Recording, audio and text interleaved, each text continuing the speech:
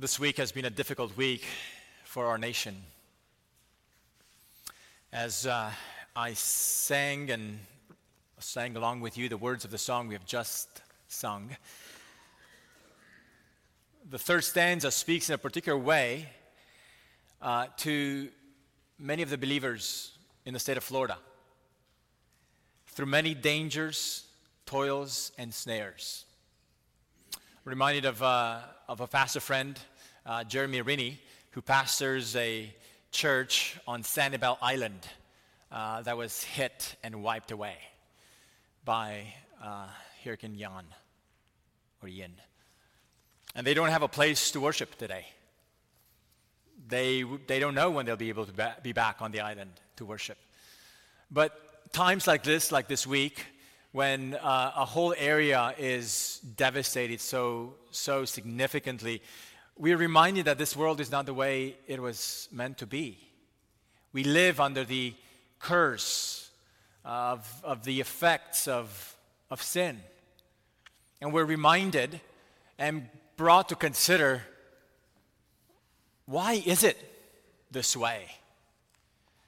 Well, this morning we get to hear how it all started, where the curse began, and how is it that it's affecting us so powerfully even today still. This morning I invite you to open God's Word to the book of Romans, chapter 5. And we're going to learn about the first Adam and what he did to bring the whole human race, the whole humanity and all the universe to this state of being under the curse of sin. But in this passage, we will also learn that Adam was not alone, that there would be a second Adam. And this morning, we will learn about him. Let's hear God's word this morning from the book of Romans, chapter 5. We'll be reading from verse 12 all the way to verse 21. This is the word of the Lord for us this morning. Therefore, just as sin came into the world through one man, and death through sin, and so death spread to all men because all sinned. For sin indeed was in the world before the law was given, but sin is not counted where there is no law. Yet death reigned from Adam to Moses, even over those whose sinning was not like the transgression of Adam, who was a type of the one who was to come. But the free gift is not like the trespass. For if many died through one man's trespass, much more have the grace of God and the free gift by the grace of that one man, Jesus Christ, abounded for many. And the free gift is not like the result of the one man's sin. For the judgment following one trespass brought condemnation, but the free gift following many trespasses brought justification. For if, because of one man's trespass, death reigned through that one man, much more will those who receive the abundance of grace and the free gift of righteousness reign in life through the one man, Jesus Christ. Therefore, as one trespass led to condemnation for all men, so one act of righteousness leads to justification and life for all men.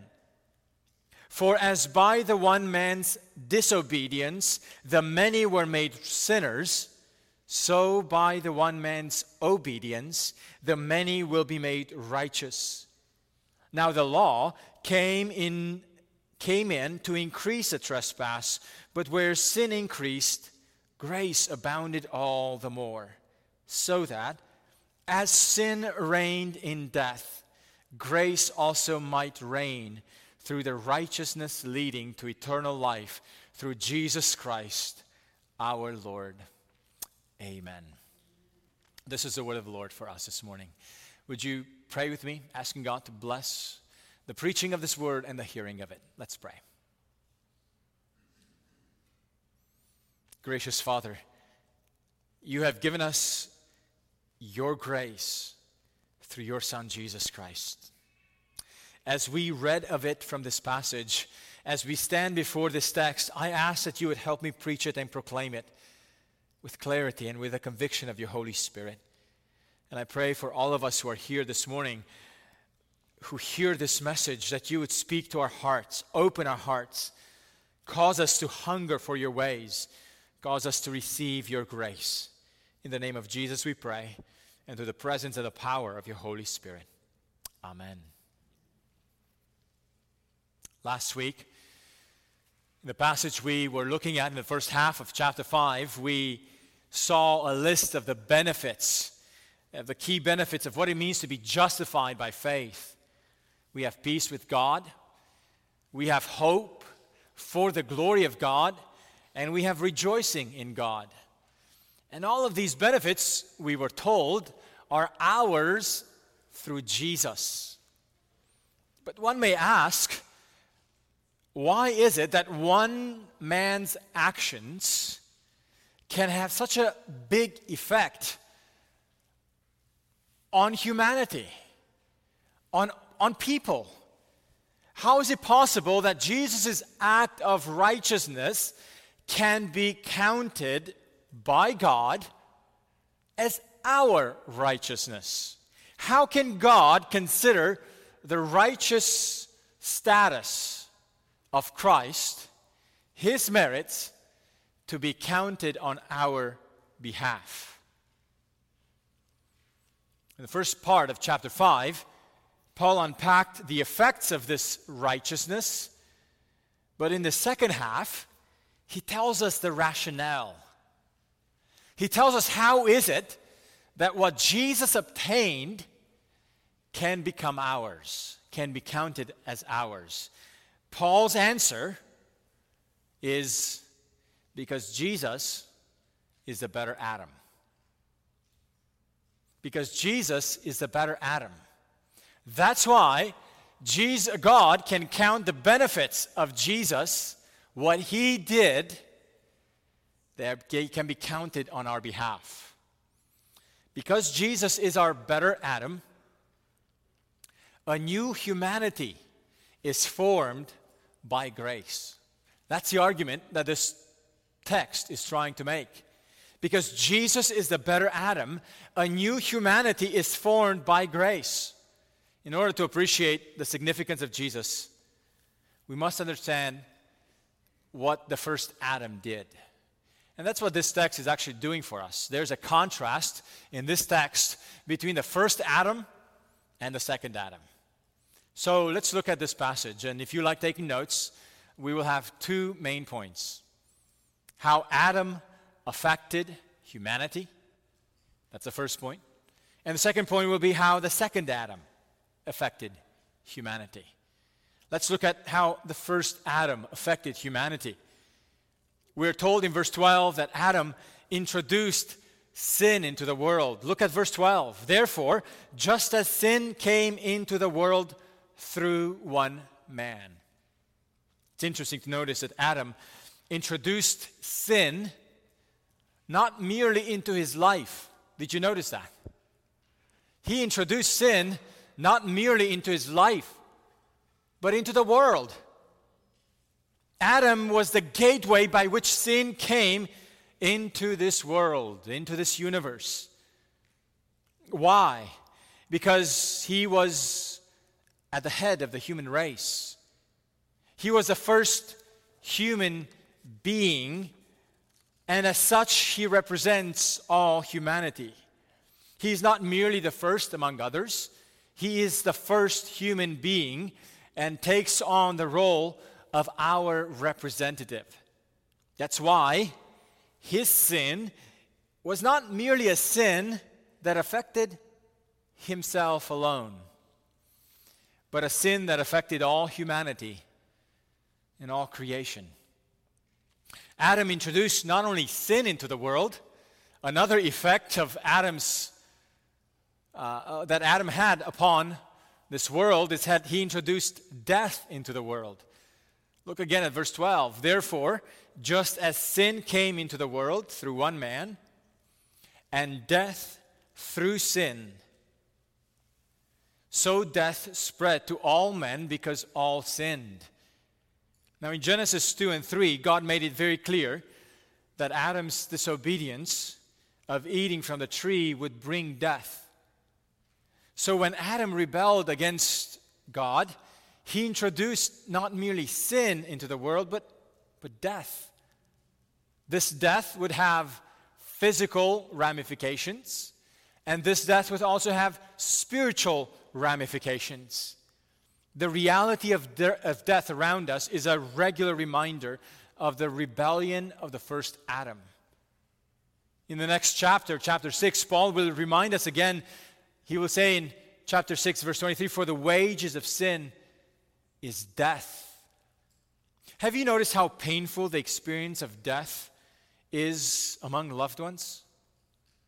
Those among us who have experienced death, perhaps of a spouse or of a close family member, or even perhaps a close friend, death is painful because it brings separation. That pain is deep, but it's only a token of the glimpse of the pain that God experienced in the separation of creation, of mankind, of humanity. The first human who rebelled against God and brought sin into the world and therefore brought death as well.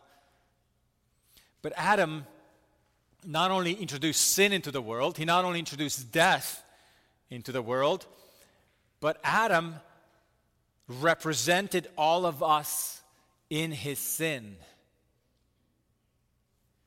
Verse 12 makes clear that the death that Adam introduced was not only for Adam, but for all humanity.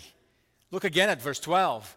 "Therefore, just as sin came into the world through one man, and death through sin, and so death spread to all men, because all sinned." Now this phrase, "because all sinned," has been interpreted in different ways. Some take this verse and interpret it by itself without the context of the following verses and claim that death spread to all human beings because each human being subsequently sinned. So that the spread of death was not so much because of Adam's sin, but because human beings sin. After all, this is what this phrase seems to suggest. Death spread to all because all sinned. So according to this view, humanity experiences death because humanity repeats Adam's sin and rebellion. That's one way to interpret this phrase. I submit to you that this is not a very good interpretation because of the rest of this text, what it teaches us about the effects of Adam's sin.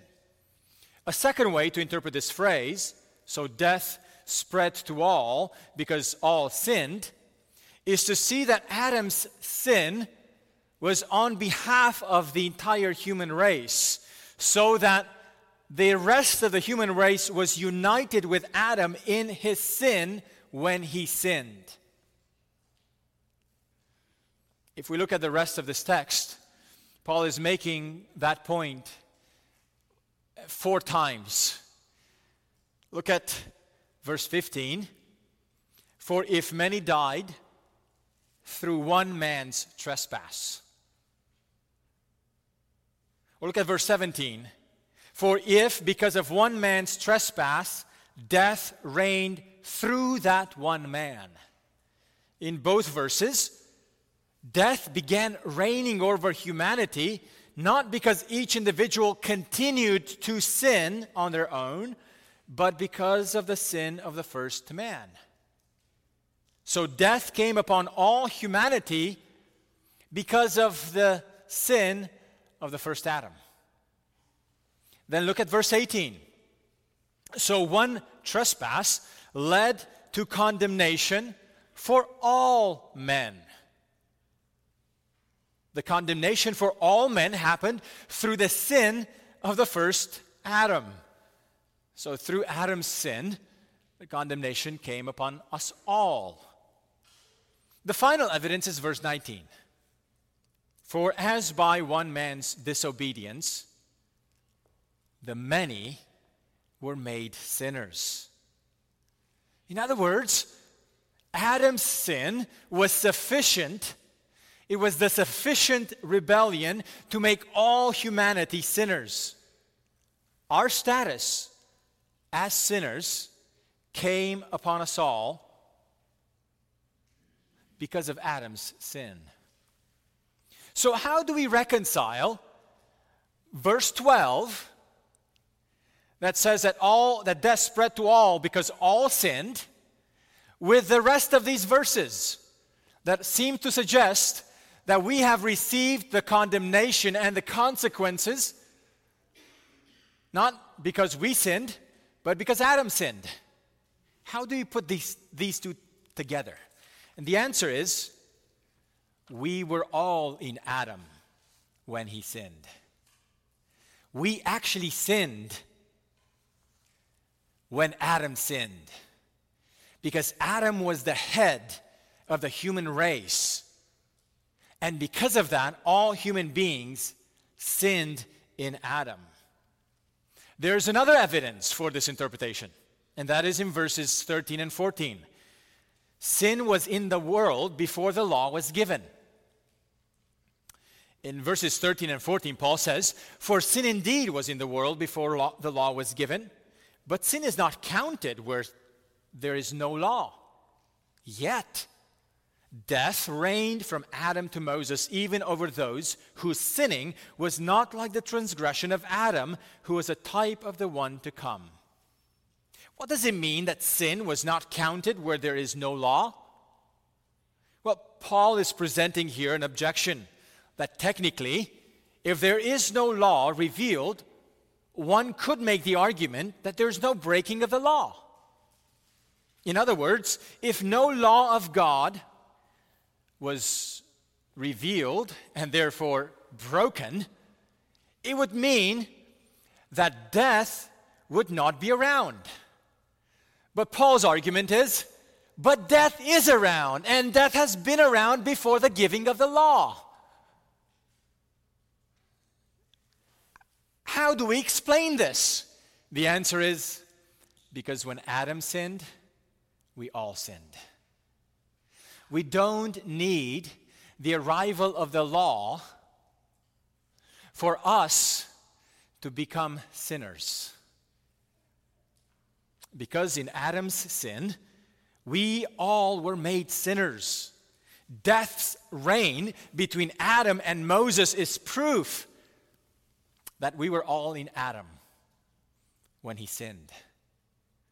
Therefore, we all sinned, even though we have not yet been born.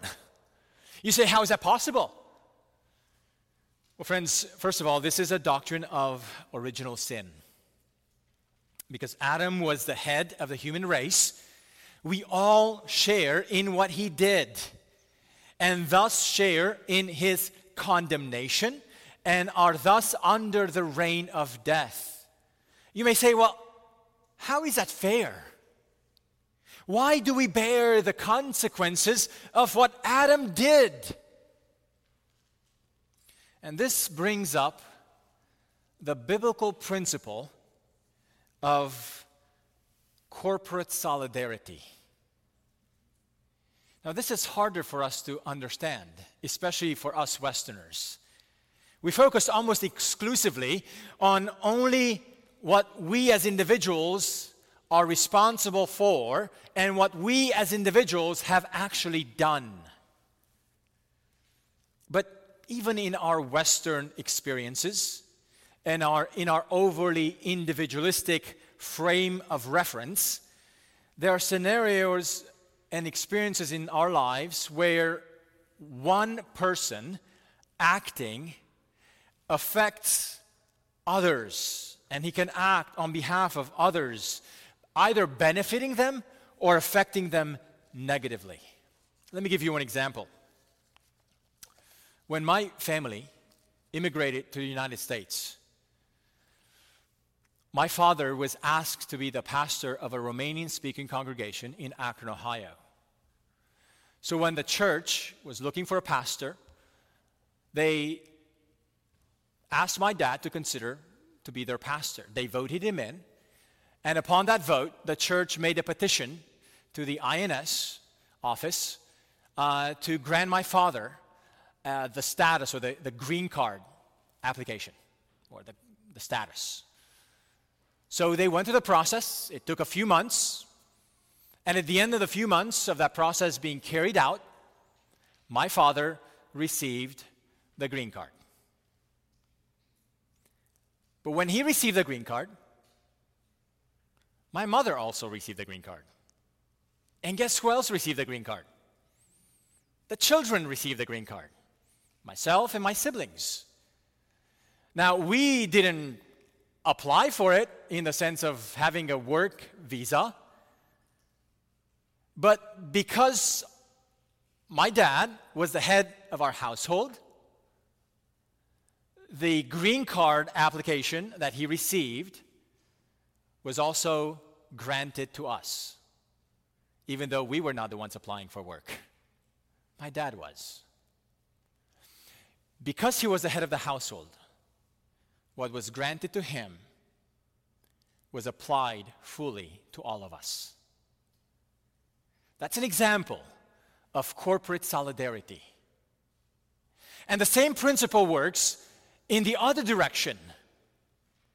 When parents choose a path of destructive behaviors, whether it is drugs, abuse, violence, the children inherit significant negative experiences and effects. The children get to benefit, rightly or wrongly, positively or negatively, of what happens to the parents. This is the principle of corporate solidarity. The action of one person affects others. Each of these illustrations have their limitations, and you could push back. But the point is that even in our individualistic Western society, we still have dimensions of corporate solidarity. If we are to understand what God has done with us, we must understand this principle of corporate solidarity. This text tells us that all humanity has participated in Adam's sin because Adam was the head of the household of all humanity. Because he was in the head position of all humanity. So as one Bible teacher put it beautifully, universal death is attributed to a single, solitary sin. Friends, this has important applications for us.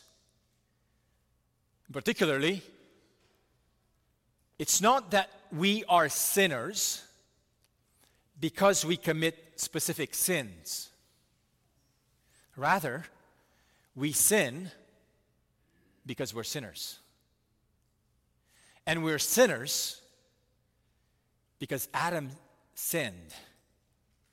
And we were all in Adam when he sinned. Everything we heard about Adam here is pretty devastating. After all, he dragged all humanity into sin, into condemnation, and into death. Thanks, Adam.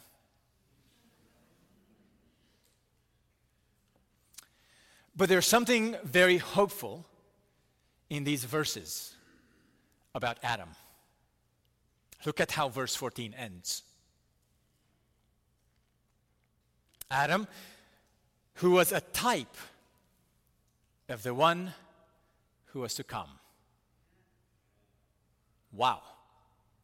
Even though Adam was in a unique position as the head of the household of all humanity, We are told here that he was not alone in that unique position, that he was pointing forward to another one who was to come.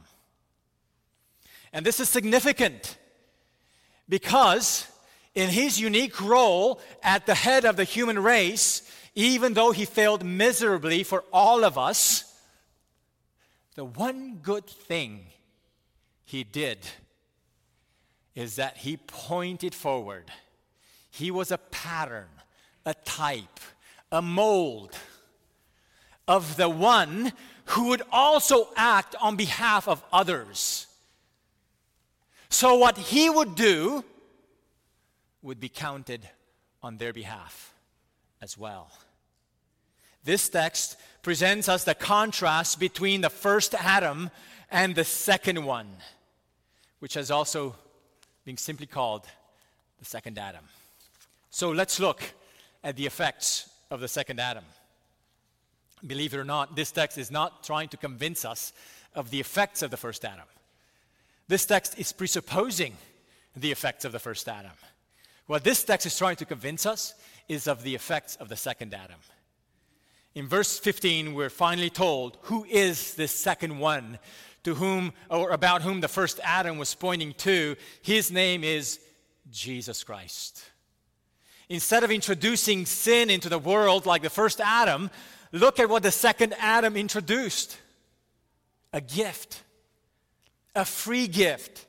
And we're told multiple times that this free gift is opposite of what Adam did, of what came through Adam. Look at verse 15. But the free gift is not like the trespass. A similar phrase is repeated again in verse 16. But the free gift is not like the trespass. Actually, in verses 15, 16, and 17, the free gift is contrasted with Adam's trespass 3 times. What's so different about this free gift? Well, look with me. The first difference in this free gift is that it is bringing the very opposite of what Adam brought. What is that? If Adam's sin brought condemnation, the free gift brings justification. Declared guilty under the first Adam, declared righteous under the second. Look at verse 16. For the judgment following one trespass brought condemnation, but the free gift following many trespasses brought justification.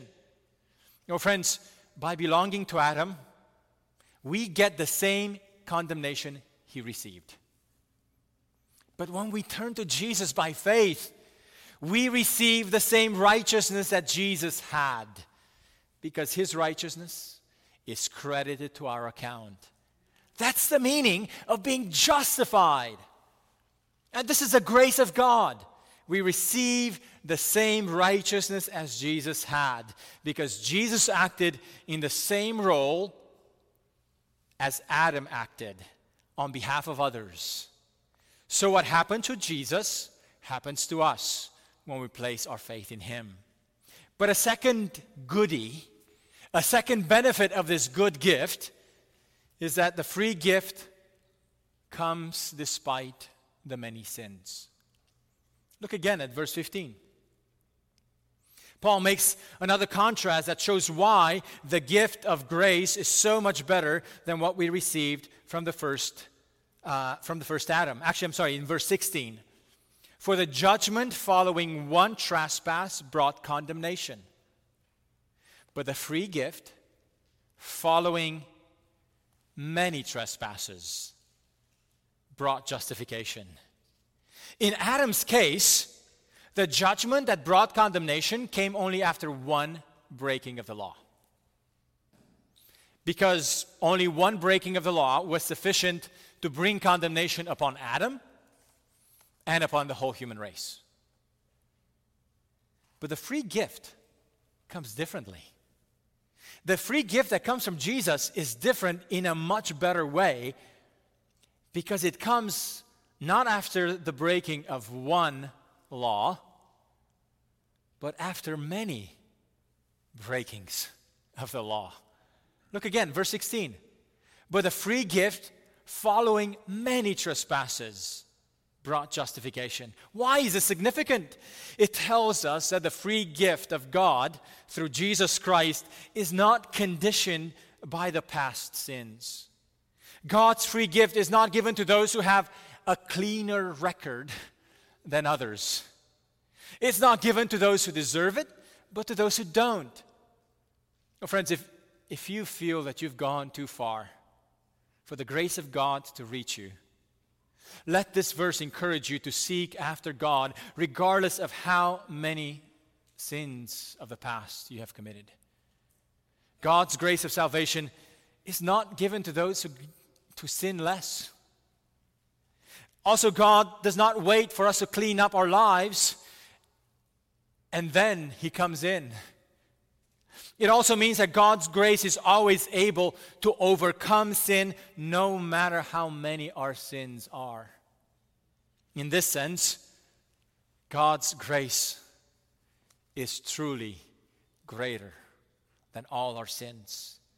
It is stronger than our sin.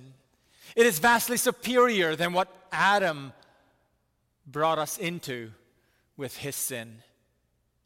But there's another major difference between the free gift of God, of God's grace, and what Adam gave us. The free gift brings a different reign. I wonder if you saw that. Instead of the reign of death, we see people reigning in life. If Adam's sin caused death to reign upon all humanity, the effects of this free gift of God's grace is that those who receive it will reign in life through Christ. Look at verse 17. For if, because of one man's trespass, death reigned through that one man, much more will those who receive the abundance of grace and the free gift of righteousness will reign in life through the one man, Jesus Christ. What a contrast. What a gift. Adam's sin brought the reign of death. The free gift that Jesus brings the reign of life. Friends, this is why the gift of God's grace is such a big deal. Instead of allowing us to continue under the reign of death, brings us under a different reign, a different dominion. What a gift this grace is. But this free gift that Paul has been contrasting with what Adam gave us, this free gift is only possible because of what Jesus did. This is only possible because what Jesus did as the second Adam. We cannot separate the gift of God's grace from the person of Jesus Christ, who actually accomplished this gift for us. That's why when people just presume upon the grace of God, assuming that they can just demand or expect or be entitled to the grace of God without that personal connection to Jesus Christ, such expectations that God will just be good to you outside of Jesus and apart from what Jesus is and has come to do for us, such expectations will leave us very disappointed in the end. The gift of God's grace is only possible because of what Jesus has done. So let's consider, and this is what Paul does for the remaining of this text. He will consider what Jesus has done with what Adam has done.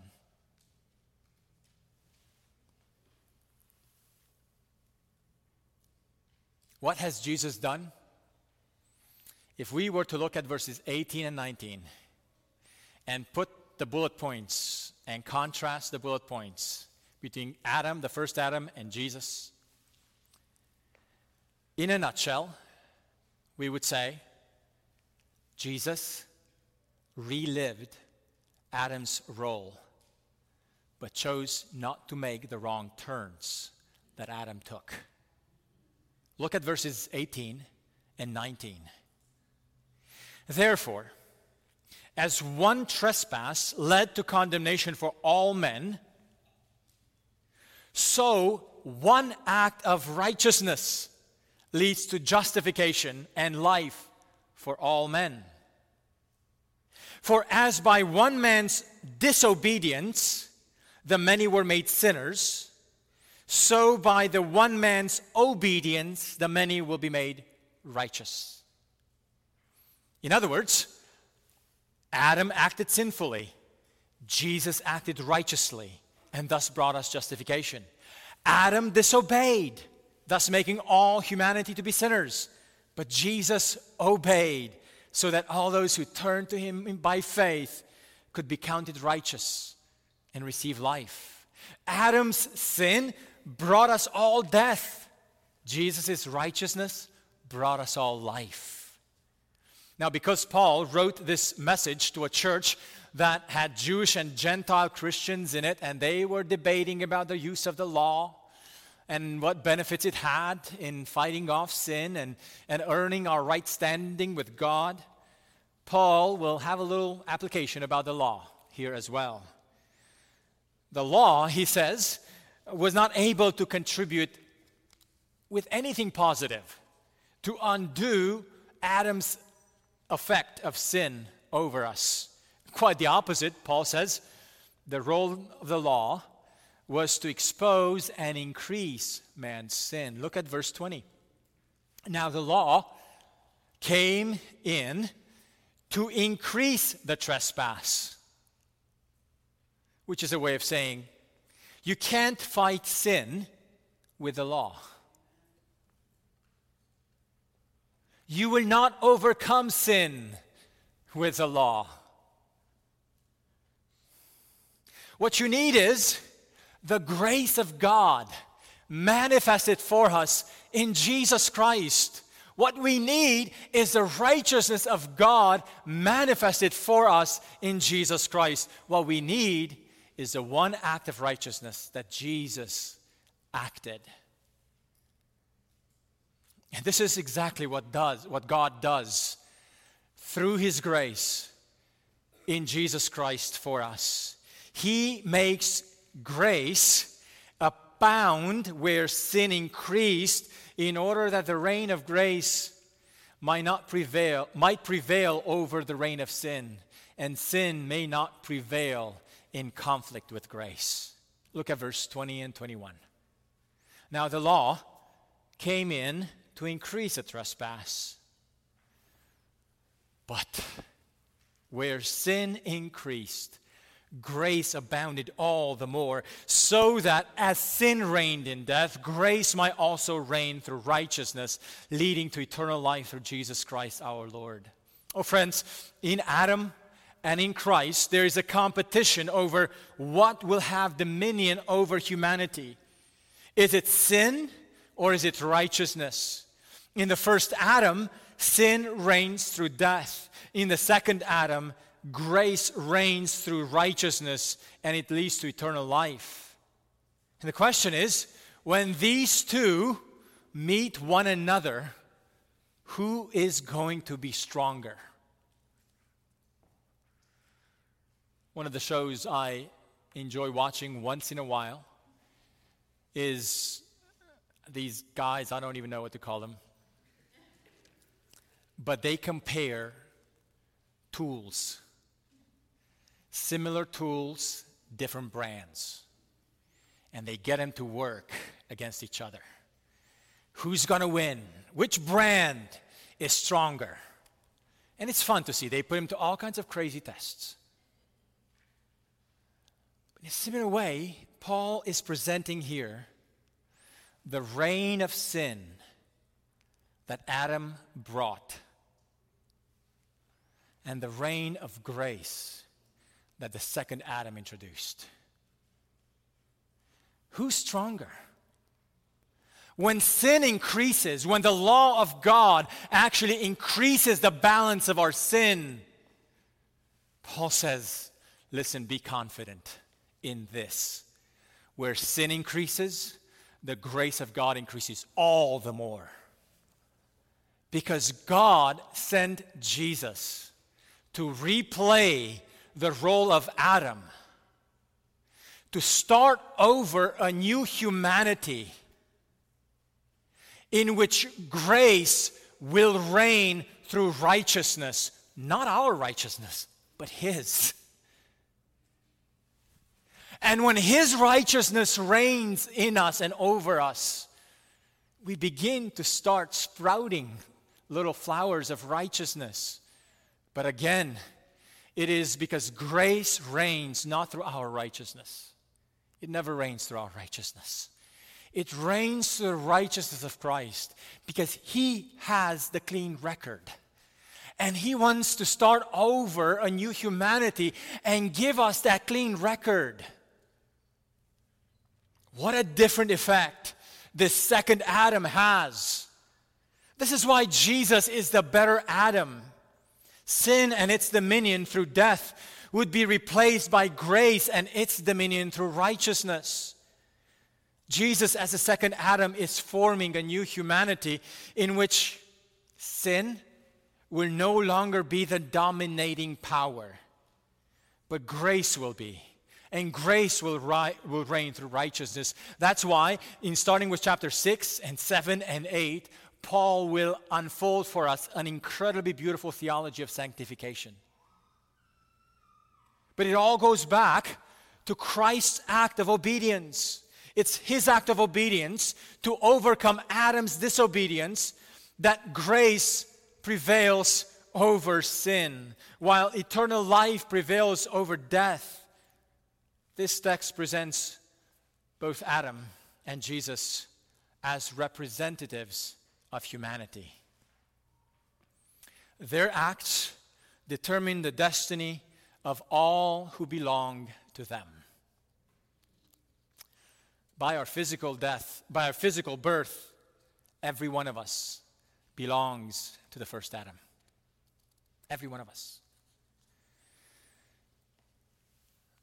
But by faith in Jesus Christ, any of us can belong to the second Adam. And I wonder if you belong to the better Adam. When we call on God to save us, when we repent of our sins and place our trust in Jesus as the one who acted obediently in our behalf, oh friends, our faith in Christ unites us to Christ so that His act of obedience is counted as our obedience.